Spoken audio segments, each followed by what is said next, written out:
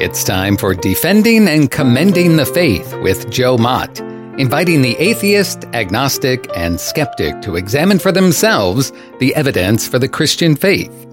We are all limited by what we do not know and by the things we think we know but are not true. Dr. Joe Mott earned his PhD at LSU and was a distinguished math professor at Florida State University for 38 years, helping to write 3 math textbooks and authoring over 30 research articles in math. He is now the host of this radio program, Defending and Commending the Faith. Here is Joe Mott. I'm Joe Mott. I'm pleased you are listening today. I pray you are well. To this point, I've given 5 of 8 reasons we should be involved in pre-evangelism/apologetics.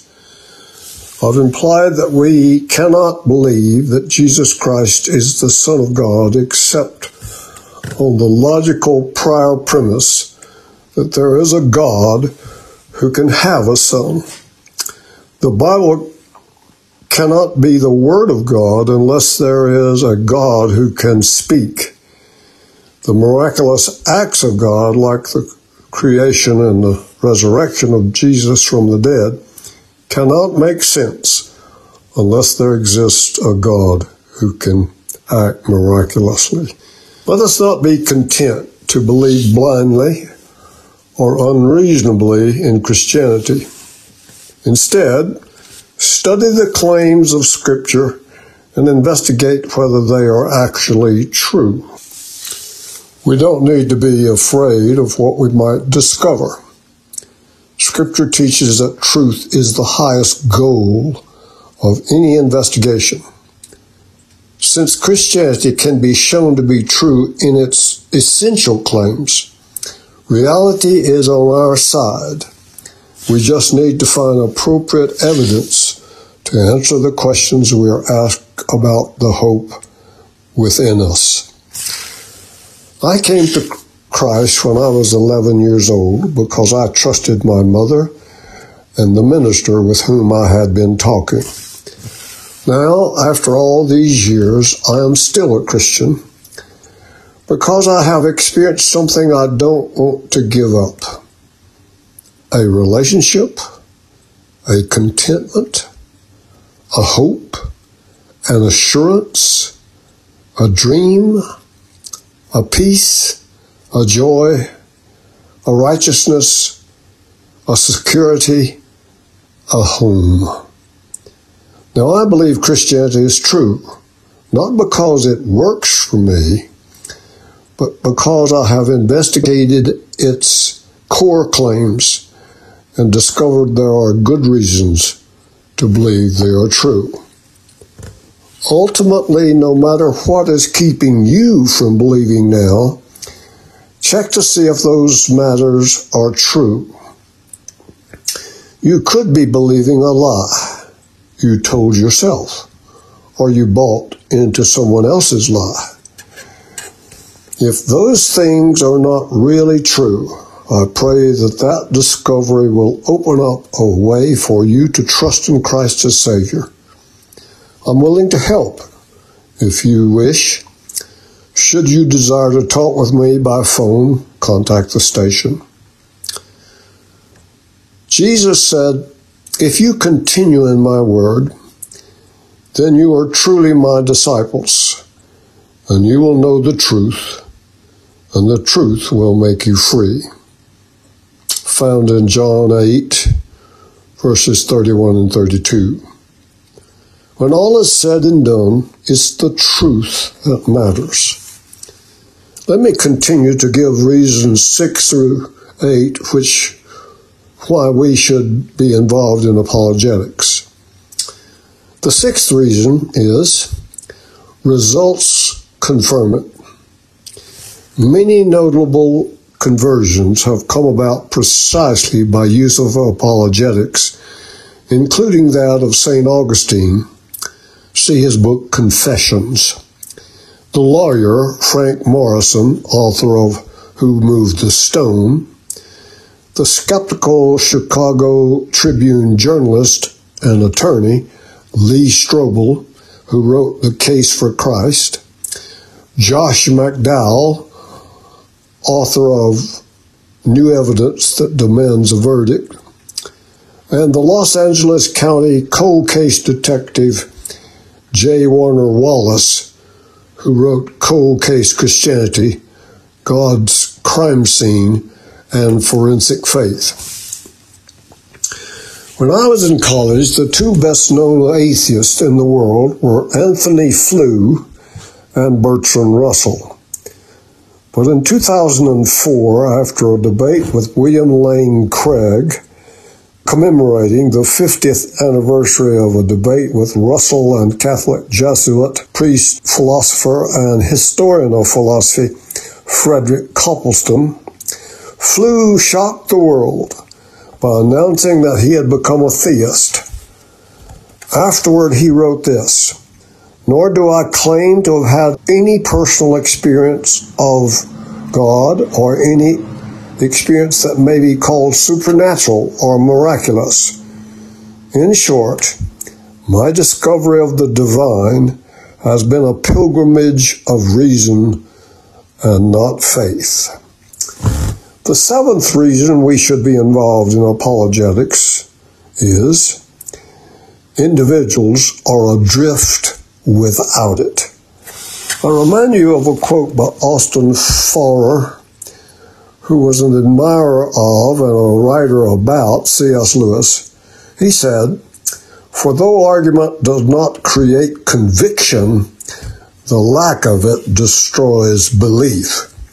What seems to be proved may not be embraced, but what no one shows the ability to defend is quickly abandoned." As Augustine put it, what is believing but consenting to the truth of what is said? And this consenting is certainly voluntary. C.S. Lewis explained, "To have faith in Christ means, of course, trying to do all that he says. There would be no sense in saying you trusted a person if you would not take his advice. Thus, if you really handed yourself over to him, it must follow that you are trying to obey him, but trying in a new way, a less worried way, not doing these in order to be saved, but because he has begun to save you already, not hoping to get to heaven as a reward for your actions, but inevitably wanting to act in a certain way because a first gleam of heaven is already inside you." Faith's definition is a heart's response based on the evidence of the Word of God, trusting in the character of God, resting in the power of God, relying on the grace of God, in response to the Spirit of God, proceeding from a heart devoted to God and a will committed to obeying God, a holy passion to please God, and a determined intention to draw near to worship and submit all that we are to God. Faith is an act of the will directed by truth to an object which is itself real. Here is my definition, an extension of one by Watchman Nee. Faith is an act of believing God's word, an attitude of trusting God's heart of love, mercy, and grace, manifesting in the person and work of Jesus Christ, culminating in acquiescing that God alone is God, and an admission that I need him. It is an answer to God's call to enter into a covenant relationship with him, an acknowledgement of God's lordship, an affirmation of my dependence on God's ability and grace, an avenue for the application of all the benefits of the cross of Calvary to my life, issuing in an aptitude of hearing God's voice, and responding to God's Spirit, an awareness of God's presence, and assurance of God's benevolence and faithfulness, ultimately leading to the adoration of God's person. Admittedly, apologetic argument may not create belief, but it creates the atmosphere in which belief can come to life. Because the apologetically created atmosphere does not alone create life, is it therefore useless? Because apologetics does not alone successfully create convictions, is apologetics therefore pointless? Here's my point. Many factors may contribute to persuasion, but these other factors do not replace sound reasoning, argument, and evidence. Individuals are the focus of God's redemptive work. God called out to Adam and Eve in the Garden of Eden in Genesis 3, verse 9, and said, "Where are you?" He is calling you too.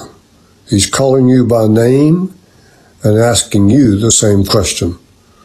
Where are you? Jesus asked his disciples, "Who do men say that I am?" They gave various answers, but then Jesus asked a far more pungent question. "But whom do you say that I am?" That's in Matthew 16, verses 13 through 20. Jesus is asking you the same question today. Whom do you say that Jesus is? In speaking to the individual Zacchaeus, Jesus said, "Today salvation has come to this house, for the Son of Man has come to seek and save that which was lost."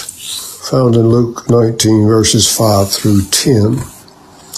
The Apostle Paul said, "Christ Jesus came into the world to save sinners, of whom I am chief. However, for this reason I obtained mercy, that in me first Jesus might show all long suffering as a pattern to those who are going to believe on him for everlasting life." That's in 1 Timothy 1, verses 15b to 16. I'm speaking now to those who are not followers of Jesus Christ.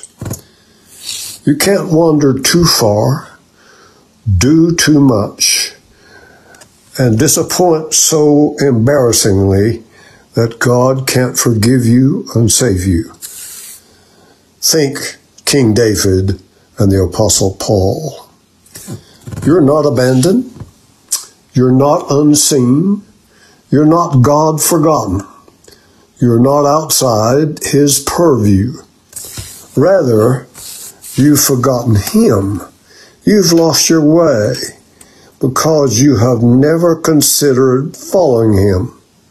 Are you dissatisfied with the story you have written so far for yourself?